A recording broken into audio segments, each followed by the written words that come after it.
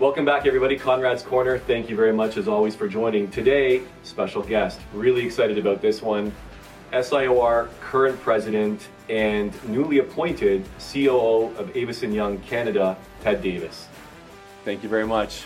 Thank you for having me. This is going to be fun. This will be fun. A long time coming, and I say that because we've known each other since, we're dating ourselves, but early 2000s. I don't know if I'm willing to date myself. All right, yeah, early 2000s. We have to because we've been through a lot, and it's like a badge of honor. We get to wear it, and we get to talk about the fact that 2000s, early 2000s, in the thick, in the trenches, we were there. For you and I at that time, Cushman and Wakefield. Yes. Subsequently, we've both gone different directions in our career. You, as I just mentioned, current president, SIOR. Yep. And congratulations, my friend, newly appointed COO, Avison Young Canada. Thank you. Yeah, very excited for it. Yeah, really, really excited for you as well. Great times. But let's, as they say, let's start at the beginning. So tell me about the early days. What got you into commercial real estate? So, as you pointed out, Cushman and Wakefield at the beginning, started with a mentor, worked in research as well. I think really it was just a general interest in real estate and business. One of the exciting things to me about this business and why I really got into it was the ability to see behind the curtain on a whole bunch of different companies and industries. Being able to walk into a manufacturing building and understand how a tool die stamping is, and then at the same time then going into an office building and understanding how a law firm needs to be structured. That was really exciting to me at the beginning, and commercial real estate was kind of one of those industries that allowed me to do that. Did you know coming out of school? Like, where did you go to school? Did you decide in school that you were going to do this? Or no, not necessarily. Again, one of my drivers was business. I knew that I was interested in business. I come from a family of entrepreneurs, but I didn't necessarily know the direction that I wanted to go in. I chose real estate because it gave me as much exposure to business in general within Canada. Yep. Being able to then roll into it and find out how exciting real estate was, commercial real estate was in particular, that's really what got things going, and that was 20 years ago. It was, yeah. Same thing, likewise for me, myself as well. I had a family who had a little bit of real estate background, but I knew for me on the business side, coming from a university business background, that was probably where I was going to gravitate. And, I used to make the joke with my grandmother, who was one of the first women licensed with a real estate license in Canada, that I never wanted a deal to fall apart because of the color of a bathroom or something like that. Yeah. So I knew that I was going commercial. We had some connections. But you mentioned something quickly there. You said an industrial building, and you said also about an office like a law firm. So were you doing a jack of all trades, or were you focusing on one? So at the very beginning I was, because I didn't truly understand what direction I wanted to go in. So it didn't take me very long to really narrow in on industrial and development land was where my focus then became, especially connecting with the mentors that I did within the offices. That was the focus. There was a little bit of background there, just my understanding and some part-time jobs that I did in school, kind of in the trucking industry. Right. I gravitated towards industrial because I liked seeing the different components, how real estate kind of played into it. So it wasn't necessarily the interior design, but it was some of more the variables that needed to be within buildings that allowed those companies to run, whether it was power or truck level doors or ceiling height. That was very appealing to me to understand how the piece of real estate actually worked in with the company's operations. Yeah, and likewise, I was with one of the industrial legends and industrial mentor with Goran Brelli. You started obviously with Ray. Yes. Out in the West End. So where were you focusing primarily? Remind me, was it with the Waterloo area? Or? Yeah, so at the very beginning it was Toronto West, but then as time continued on, where a lot of our business ended up going was taking clients who had operations in Toronto West, so Mississauga, Brampton, out that way, and then pulling them into southwestern Ontario. So at that time, Milton wasn't built up the way that it was now, and so it was Milton, Guelph, Cambridge, Kitchener, Waterloo. Part of that was driven by decreasing vacancy rates that were in the GTA, as well as costs, that people could find space that was cheaper out west. I laugh now because you're talking about decreasing vacancy rates, and at the time it was probably 4%, 5%, 10%. Now we're looking at less than 1% in the GTA or something like that. So it's funny, we laugh at that, and that was the impetus for moving people to the West. Okay. Now you can't even find industrial space in the GTA. No, it's always interesting when you look at the history of the area, and this is really from a macro level and looking at real estate and how the effect is in cities, in different countries. I mean, it goes in kind of a concentric circle in a radius as to how it grows. Right. So you're either growing up or you're growing out. And so for industrial, because of the land requirement of that, it usually grows out. Yeah. And so whether it was Etobicoke and then that grew into Mississauga, and then Mississauga grew into Milton, and then Milton has now jumped the Greenbelt and grown into Hamilton, Kitchener, Cambridge, Waterloo, dipping down into Woodstock. And if you follow those patterns from an economic standpoint, it kind of runs on a bull run. Right. And then in corrections, it backs off a little bit, and then you go and expand the next time around. So that to me is very interesting to look at how that expansion actually happens and then what effect that has on values of real estate. So it makes sense. And to your point about expansion, then from there you went and you actually opened up a satellite brokerage, correct? I did. So what ended up happening is more and more business was going out to southwestern Ontario. There wasn't a lot of commercial brokerages in that area. Yeah. And so I went and opened up my own brokerage with Ray, who came a little bit afterwards. And at the time, we ended up doing a deal with Avison Young, who I'm now with now. And we were able to do that with as an affiliate agreement. And then continue to build the brokerage from there. Amazing, amazing. And primarily, I'm assuming, since we're talking about it was mostly industrial, is this distribution? Is it warehouse? Is it trucking, cross-dock? So in the end, it ended up being a mix. Okay. So we opened up offices in Waterloo region, London. We had an office in Hamilton for a little while, but we were able to service it out of Waterloo region.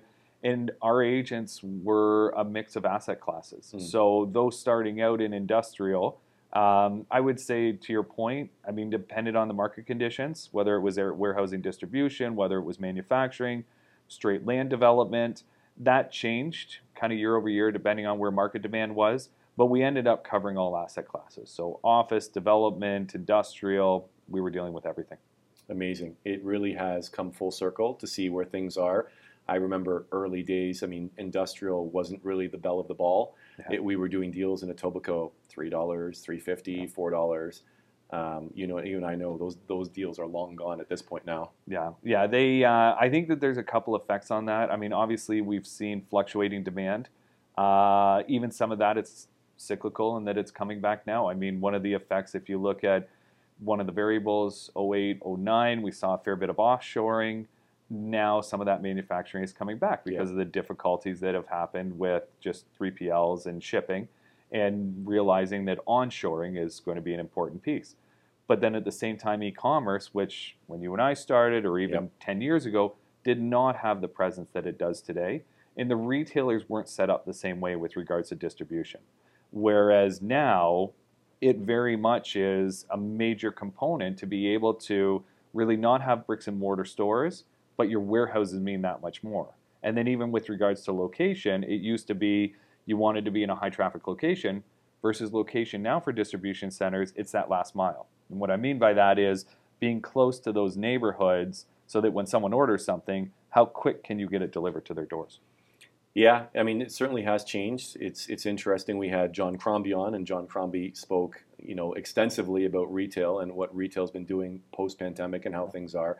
We talked a fair amount about e-commerce, how it's gone one way during the pandemic. It's kind of swung back a little bit more. Agreed. We're talking about people buying online and then picking up at store, talking about last mile. Do you think the pendulum will settle down in some position? So I think, just from my experience in business and looking at different cycles, I think that is almost always the case. I think that what happens is we swing from far left to far right for the pendulum. Inevitably, we end up finding a balance. Right. Some of that is based on technology from a standpoint of something will become very strong or of high demand.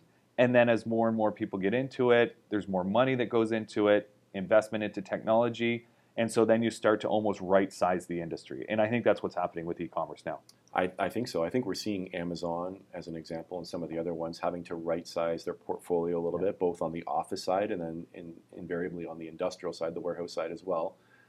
It'll be interesting. Shipping costs are definitely something across our network that we hear from our agents from coast to coast. We've got examples where those large distribution companies are trying to get space in Alberta because they can't get it in BC, and then they're having to incur the cost of shipping. It's crazy when you think about it. The vacancy is so tight that we're in a different province.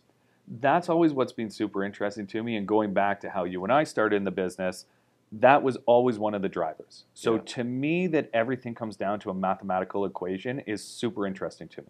If you go and find a building, yeah, building's okay, but you know what? Doesn't have enough truck level doors. Mhm. No problem. So we look at what the cost is to add truck level doors. Does that make a financial impact enough that it's worth doing? Same with shipping, or same with trucking, train, whatever it ends up being. That's just a cost. So if I need to spend $18 a square foot for an industrial building, but my shipping costs are less because I'm that much closer to the end supplier or who's going to the end user, or I could go farther afield, have cheaper lease rates, but higher, let's say, shipping costs. How does that math end up working? And a lot of our a lot of our projects were based on that. They were based on taking those mathematical equations and applying them to find what the right solution was for the client. Yeah. Taking the mathematical equations, running the surveys, putting it all together, sitting on PowerPoint and trying to drag and drop and put it together for a presentation. I mean, man, that's changed a lot too. Significantly. Imagine the way we used to put listing pitches together and what agents today are trying to do. Never mind the social media. I mean, what are you seeing today? What are they having to do? It is. I almost cringe when I start to find old files and pull it up on buildings. I'm like, I made this in a Word document? What was I thinking? So now it's changed so much. I think the sophistication of the client, both on the seller and the buyer side, or the landlord and the tenant side, the data points that are required now to make a decision, it's not just as simple as saying, what's the square footage that I'm going to need?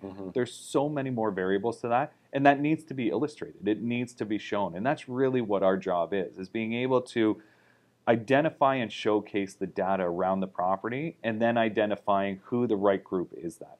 I think the most exciting thing about this business now is that it's easier almost to target, because you can start to narrow things down and say, what are the variables that make this property unique? How am I going to illustrate that? And who is the most logical person for it? But I mean, the amount of technology and the way that properties are marketed today, much different than what they used to be. I think it's also going to change as we continue to move forward. I mean, there's discussions about now VR and being able to showcase properties, and architects are using that way, and developers are using VR to do that. I mean, we already know about digital floor plans and aerial photos, and done with drone, customized videos, social media. Those were all things that when you and I started, they just weren't there.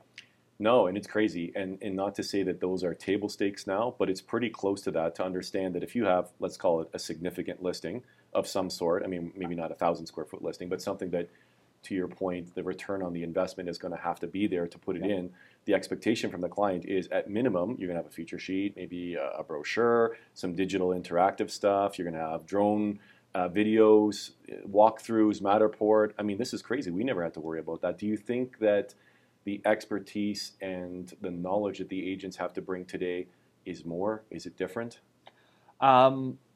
I think it's more in that you need to know what all the variables are, but it would be ignorant for any of us to think that we're all going to be specialists in every different factor. I think that technology and surrounding ourselves by the right resources, the people who specialize in these pieces, that's what really brings a person together. Brokers, in the truest sense, are bringing people together. That couldn't be more true. That maybe it used to just be two parties, a buyer and a seller. Now it's working closely with so many other specialists who come into play, whether it's about labor statistics or shipping costs or legal or any of the other variables that come in. I mean, to give an example, I mean, going through a pandemic, there's now pandemic clauses in leases. And what happens if we need to shut down? That was a variable that was never there. You have to have specialists who understand that to be able to start to structure these leases. Yeah, so you're almost acting like a facilitator at this point. You're facilitating with building conditions. You're facilitating with environmental, with legal. To your point, maybe about clear height and square footage, the things that we were the number 1 and 2 priority when we were looking back in the day. Now it's, that's just an aside at that point. Yeah. It's interesting to say that. So when you are looking at new agents, is there anything specifically that you flag as must-haves or that you think is important? I think that a major piece of it used to be somewhat sales focused. So it was personality and it was the ability to do that. That's table stakes now. I think to truly work as a professional, not only do you have to be perceived that way, but you need to perceive yourself that way. So the investment into education, the understanding of the training that's needing, the willingness to be able to sit with people, your mentors, the senior agents who are around, understand and learn from the client and truly make those decisions. To me, brokerage isn't sales, not in the truest sense. To me, it's more consultative than that. Yeah. If I'm somebody I'm a client and I have a team around me, I have my lawyer and I have my accountant, I have my investment manager, I have my real estate broker right along there with me. Not because it's a sales business, but because it is consultative. Yeah, it's another cog in the wheel. That's it. It's just part of your overall organization. You've got your in-house people, your external. Presumably, it's an external person that is there to. That's interesting. So you talk about networking and the ability to network. Let's use this as a bit of a segue to talk about SIOR, because obviously that's a great.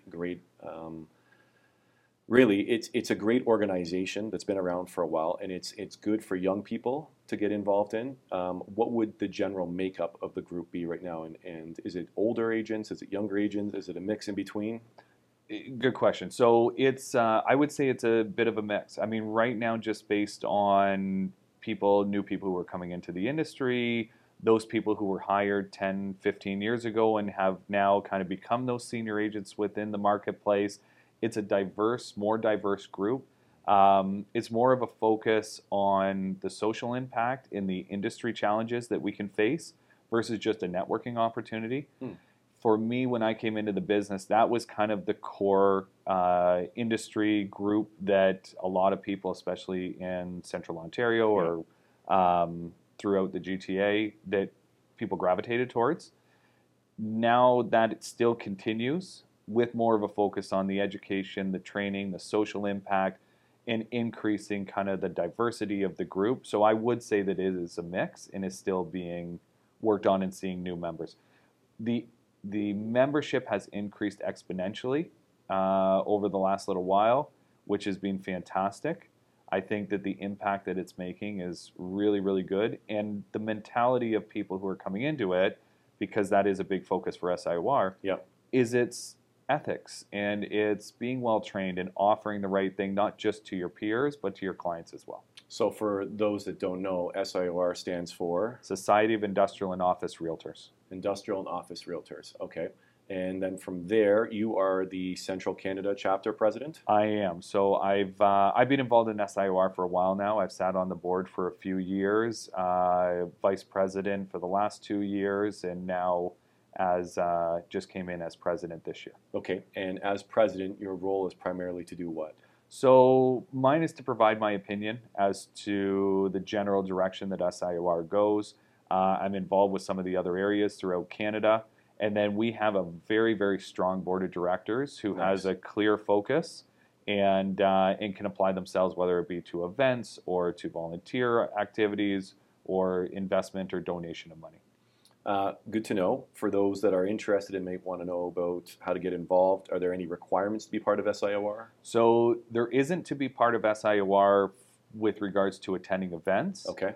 To receive your designation, there is process in there. That part of it is experience, part of it is time in the business as well as performance, and then part of it is education. But you can also join as an associate member as you start off and kind of go through that process. Gotcha. But it is open to everybody who's in the industry. Okay, that's awesome. That's great to know. We'll actually put the link in the bottom so people can look into it and find out a little bit about that. That's great. You said the membership's growing exponentially. Are you talking about globally, Canada, your chapter? All of the above. Nice. So it's been nice to see at a time when we've seen mixed participation in different industry groups that SIOR continues to stay an important piece of that and within the industry, providing opportunities to both landlords and the broker side and events that are valuable for people who work throughout our business. Okay, so when you say landlords, are landlords allowed to be part of it as well? They can, yes. We have a number of landlords really anybody who is involved in commercial real estate, we see members from all different aspects of that. Okay. As president, your goals coming up, I mean, presumably it's for a calendar year, is that right? It actually runs June to June. Oh, June to June. Okay, yep. So you've got another year, give or take. Yep. What are some of your goals that you'd like to focus on for SIOR? Two main focuses that I've always had with SIOR, obviously increase membership, and the second one as well is the social impact.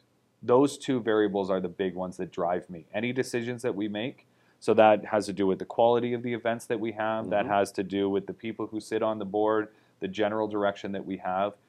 We want to make an impact. We want to provide education and knowledge about the industry. We want to be able to work with people, whether they're new or even thinking about coming into commercial real estate, that we're there to mentor and that we're there to help, and that we're not necessarily connected with any particular company, that we're doing this for the benefit of the industry.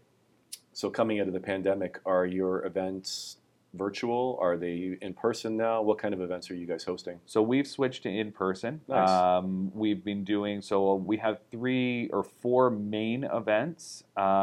It's our spring conference that we do, which it's usually around education / networking. Yeah.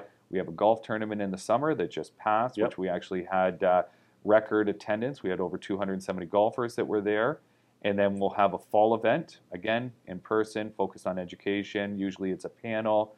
We've actually, last year, we partnered with a city to do it. And so it was kind of worked hand in hand.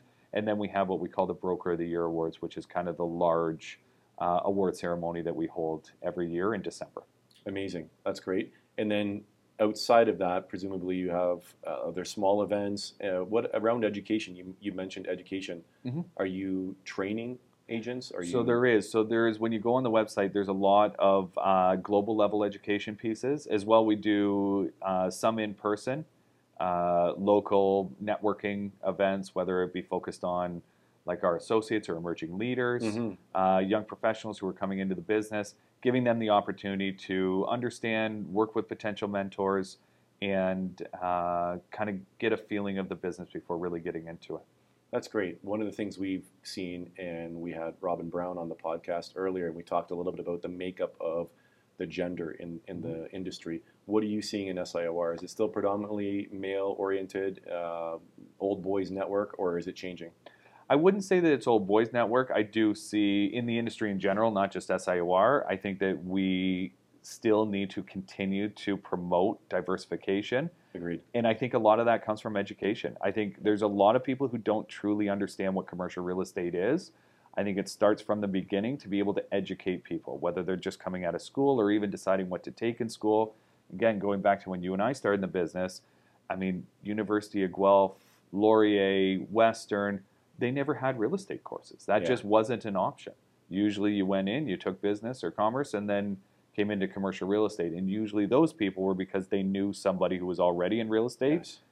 That's what needs to change. That educational component and making sure people understand that this is an exciting industry and one that is open to having new people in. That is the trick to create diversity in this industry.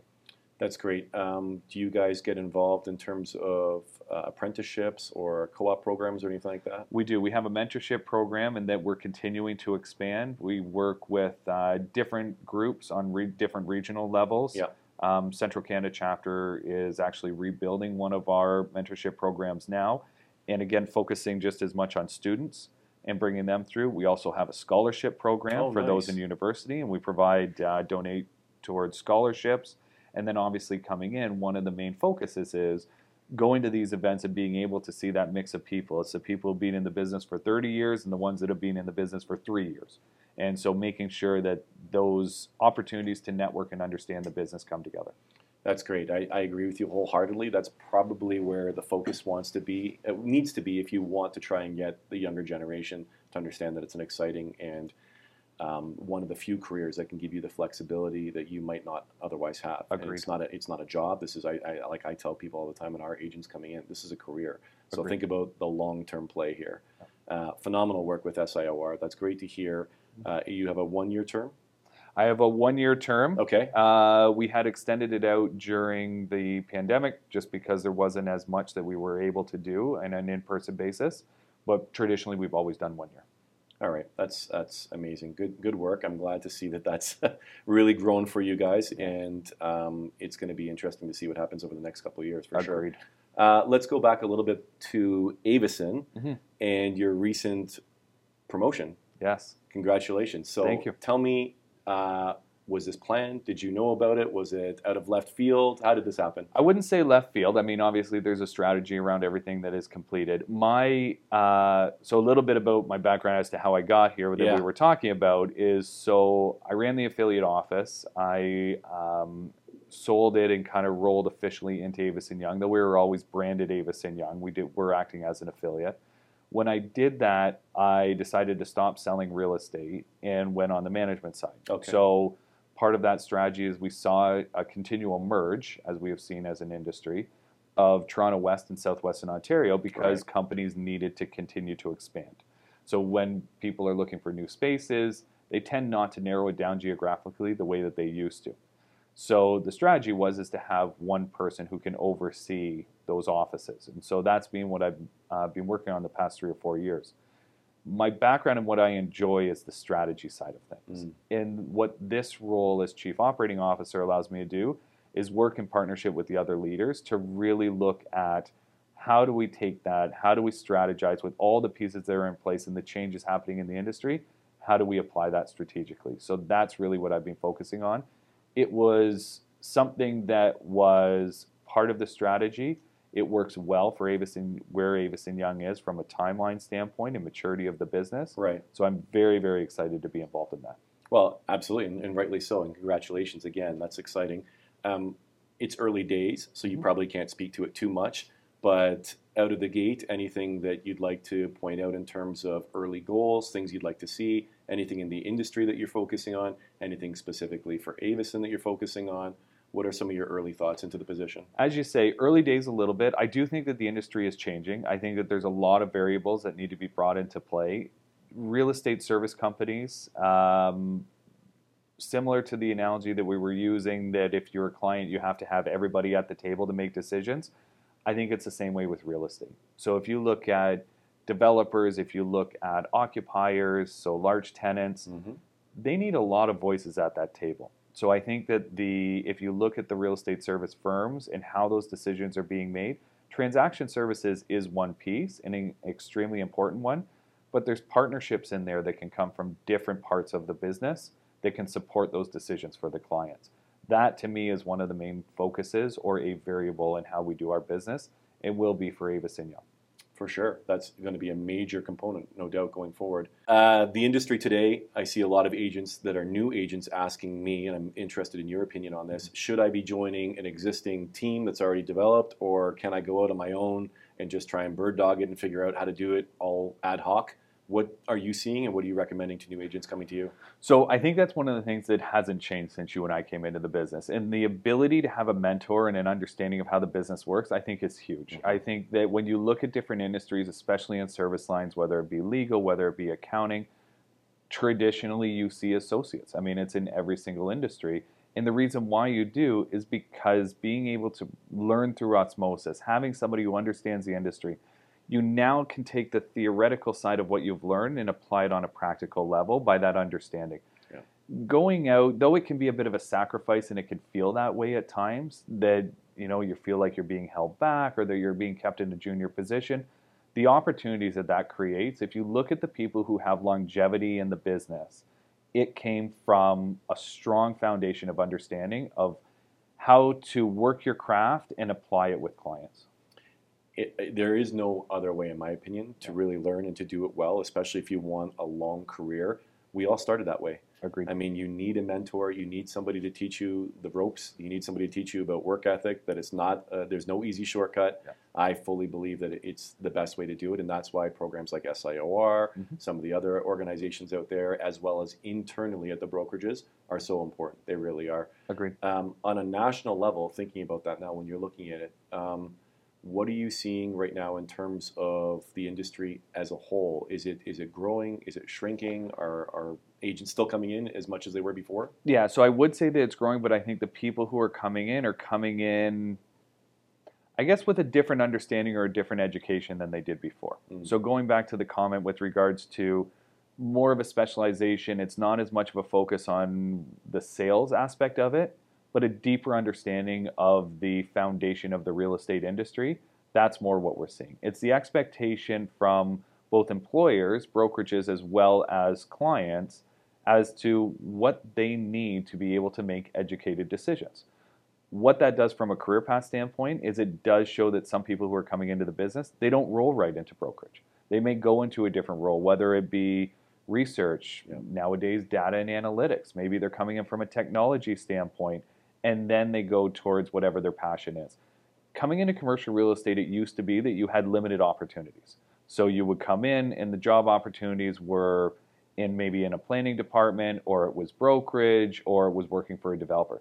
Now the opportunities are huge. Yeah. So brokerage may be a focus, but to get there doesn't have to necessarily be a traditional path that we've seen before. It's a great point. I mean, the opportunities really are endless, and we think about the expectation from junior agents coming in now. There's an expectation that they understand, all the technology, all the webinars, all the social media, the suites, the office suites, the Google suites, whatever they might be. I mean, I heard stories, and I'm sure you did too, about when our mentor started. It was, here's a desk, here's a phone, good luck.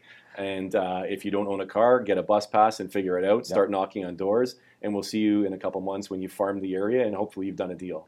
The hard part is, I think a lot of industries, specifically if we're doing a comparison, let's say to the financial industry. Right. I mean, back in the, I don't know if this was the late 80s or early 90s movies, but Wall Street with Gordon Gekko. Yeah. And that strong survive type mentality where here's a phone and a phone book and best of luck. That's gone to the wayside. It's gone to the wayside in a lot of different businesses. Obviously, we've seen the changes in the financial industry. We've seen the changes in commercial real estate as well. That there's more of a sophistication. There's more of a focus on truly understanding what the client needs and who and what to bring together to make that happen. The nostalgia around that, around the Wall Street, or the Wolf of Wall Street, yes. or Glengarry Glen Ross, first place, here you go, third place, steak knives, or whatever it was, fourth place, hit the pavement. They're nostalgia for a reason, because they're just not really realistic anymore. There's so much more to it. I agree wholeheartedly with your comment about the fact that it's not really a sales position anymore. No. It's not. You don't want your landlords, tenants, clients, buyers, sellers to feel like you're selling to them. I love the comment you made about being a consultant. You're really there to consult them and to guide them in the best direction and to facilitate the deal for them. Agreed. And I think that's applicable across regions and territories. I mean, we can see that Europe, US, Canada, Asia, that's the expectation, partly as well because the clients aren't regional anymore either. A lot of very large clients, whether it be, you had mentioned Amazon as an example, the sophistication, not the geography, that's what an Amazon is looking for when they're trying to make a decision. They know where generally they need to be. What they need is an understanding of what is available there, but in addition to that, what are the variables that they need to make that decision and make it the right one? Because a lot of them are investing incredible amounts of money into their buildings and for long periods of time. So when they make that decision, it better be the right one. Yeah, so we can roll that thought process out across the country nationally, but regionally, are you guys seeing any changes or any differences really from region to region across the country? Not significantly, not from a client perspective necessarily. There are some cultural differences, and obviously there's market-specific differences. In other words, let's say processes are slightly different. The planning process, some of that is driven by availability. If looking at central business districts, how occupied are they? How do we make those decisions? What reinvention of office space needs to happen? In others, if you take where we're sitting right now in kind of the Toronto West, it's low vacancy rates, it's lack of development land, and then at the same time, it's the technology and the sophistication that the clients are utilizing. I mean, it used to be previously a large building was 200,000 square feet with 24-foot clear heights for industrial. Now you're 36 to 42-foot clear height and 500,000 to 1 million square feet. That's crazy when you think about it. Who would have thought 1 million square feet? But the requirements of something like that, when you think of the impact, is huge. I mean, from a transportation standpoint, that's an incredible number of trucks going in and out of there. The labor that is required, the amount of land that's needed, those are all major variables. And the geography plays a part of that. But the sophistication and the education of what goes into that decisions, that can be applied across the country. And what about automation or AI in those buildings? Is that something that we're seeing a lot more of now in terms of seeing the automation in the big buildings, seeing AI playing a role either in those buildings or vice versa in the real estate industry, commercial real estate industry? Yeah, so we are seeing a lot more of it. Again, this is the great thing, as I mentioned before about commercial real estate, is it comes down to simple math. Mm. So in other words, if something becomes too expensive, if you look at clear height as an example, there's simple math to figure out that I need to build a building to a certain clear height because that extra clear height will make me that much extra money that it justifies paying a higher lease rate. Same thing with automation. If I can automate a process because labor costs become too high or efficiency is that much of a variable in my decisions and the profit center, that's when it makes the difference to invest. If something is, let's say can make me $1 million, but it costs me $20 million to put in the automation, that may or may not make sense for your business. Costs now, especially with inflation, are getting to the point, though, that we see more and more automation, especially as it matures, and the automation and the technology and the AI plays a major part of it, that it's that much better that you can see that return on investment period shorten, which justifies the investment. So you mentioned it a little bit, and I'm slightly obsessed with it. You talked about reinventing, reimagining office space. Yes. I got to ask a little bit about, because I love to talk about it. I'm a firm believer and really do speak about and being an advocate for return to office, people back in the office. As we've already discussed, I believe in mentorship, collaboration, culture. So these are all things that I think return to office is important. Mm-hmm. What are you guys seeing in your office markets? What are you seeing regionally? And how do you feel about, are we going to have to start switching office building to residential?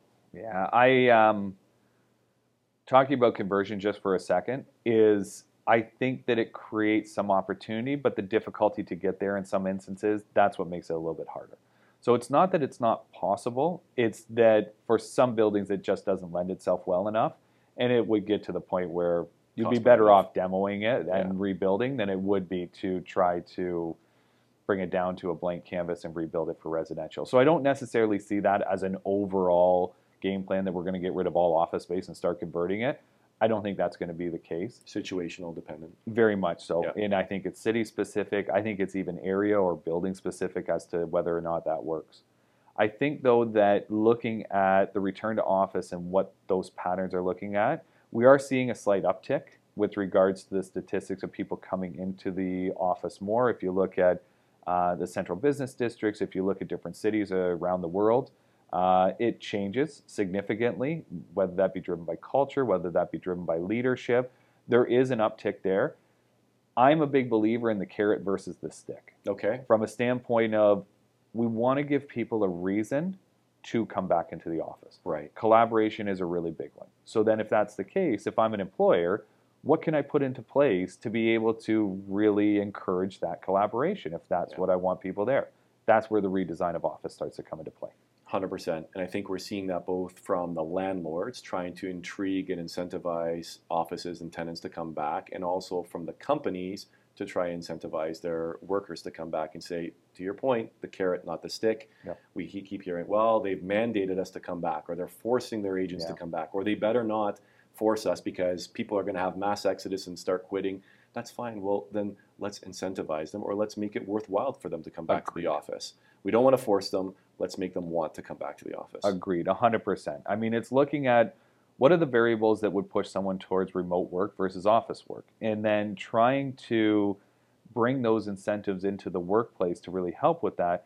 We know that from a cultural standpoint, from a retention, from learning, from mentorship, that there's a huge benefit to it. So what do we need to put into place to be able to offer those incentives and to help showcase that?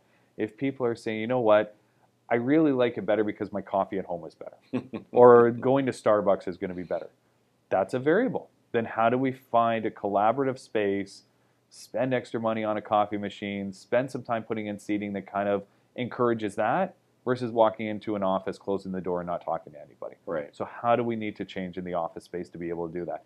And I think it's different industry to industry or company to company. Are you guys thinking about anything in your specific offices that you're trying to do to implement to make people want to come back? So we did a new lease downtown Toronto. We moved into 222 Bay, which is a Cadillac Fairview building. We took about a floor and a half in that building, and we were able to really focus that build around kind of the employee experience. So there's more breakout areas, there's more open areas, large lunchroom / collaboration type space. There are some offices, Right. but the encouragement is the open space. There's couches and chairs and TV and technology all over the place. It was really redesigned for that purpose. It's not the traditional, we're going to put a whole bunch of big offices around the exterior. Perimeter offices. Exactly. And then centered with a bullpen in the middle. Yeah. Cut off from sunlight, Yeah. and just you come in, you sit down, and you do your thing. That's not what this building is at all. And we've also did a new lease in our Calgary office, doing one in the Montreal office. And those are variables when we're planning that. We have a large workplace planning group within Avison Young Yeah. and a consulting group, and we've applied it in our own kind of best practices within the company. I think that's great, and I think we're going to find that most people are going to want to see that moving forward. Agreed. Talking about moving forward, any thoughts on what we can see? I mean, obviously, one of the major topics right now is interest rates for 2023.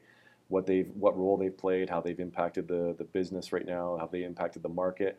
What are you seeing in terms of what the impacts have been for 23, and then touch a little bit on what you think was going to happen for 24 for the market? Sure. I think that one of the main things is that we've been through this type of thing before. I mean, we've been through cycle corrections. Yeah. We've done the bull runs and the bear runs, and so that part isn't new.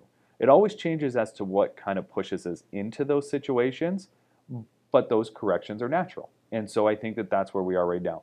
There are some variables with regards to the current economy that maybe haven't been there before, whether it's, the size of people's savings accounts, whether it's how people are spending money. What that has forced to a certain degree is almost rolling corrections versus an overall national change in the economy. And so because of that, I think some of the inflationary numbers haven't been truly reflective of what the overall impact is, except if you start to look at them on industry by industry basis. That could create opportunity. What that creates right now, though, is a bit of instability or unknowns. So when interest rates are continuing to move up, people don't necessarily know what the feds are going to do the next time around. That brings instability. Yeah. If I'm an investor or if I'm an occupier and I need to figure out where to invest money, and I don't know what the variables are to make that financial decision, then usually I sit tight. Yeah. I wait. I make sure that I know all the variables before I make that long-term decision.